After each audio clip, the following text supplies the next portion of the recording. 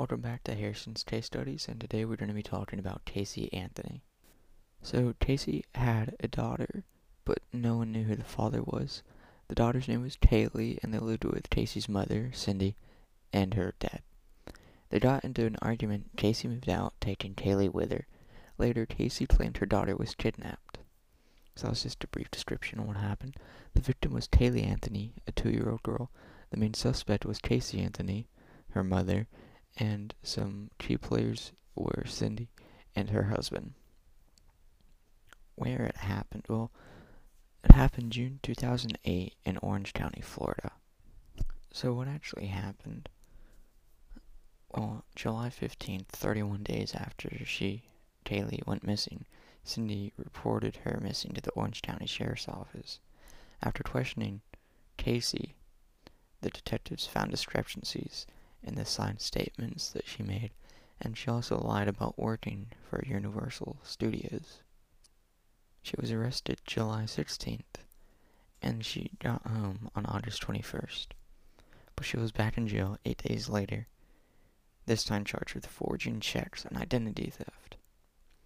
On December 11th, 2008, a meter reader, Roy Cronk, found a plastic bag of human remains in the wooded area near Anthony's home. On December 19th, the remains were confirmed to be those of Casey Anthony's, Casey's daughter. So the trial begins of Casey Anthony, June 2011, 3 years after the disappearance of her daughter, Kaylee.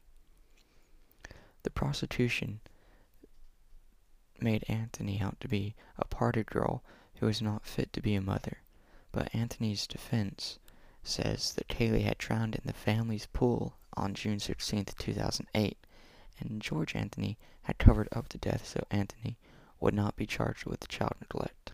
So, during the trial, they were seeking the death penalty, but on July 5th, they found her not guilty of first-degree murder, aggravated manslaughter, and aggravated child abuse, but they did find her guilty for 4 counts of providing false information to law enforcement, and was sentenced to 4 years in jail and $4,000 in fines.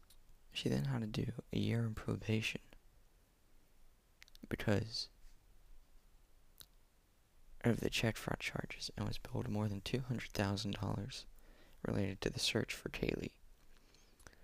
Now, after the trial, Casey lived by herself in Florida, and then she filed for bankruptcy and was pretty broke.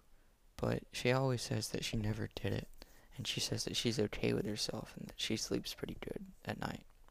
Now, because of the trial that happened with Casey, there was a petition to make a law called Kaylee's Law that would make it a felony for parents and legal guardians to not report a child missing. And in 2012, Florida Governor Rick Scott signed the Kaylee Law bill. Well, that was the case of Casey Anthony, and thank you for listening to Harrison's Case Studies.